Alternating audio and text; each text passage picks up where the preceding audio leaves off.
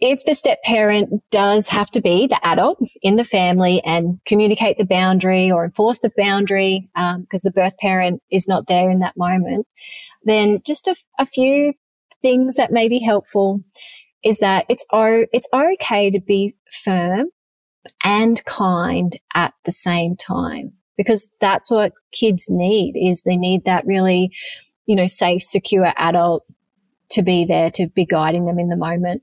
So all adults need to stay calm as much as possible, even if they're like simmering on the inside. And so being that really calm, centered, grounded person, super important.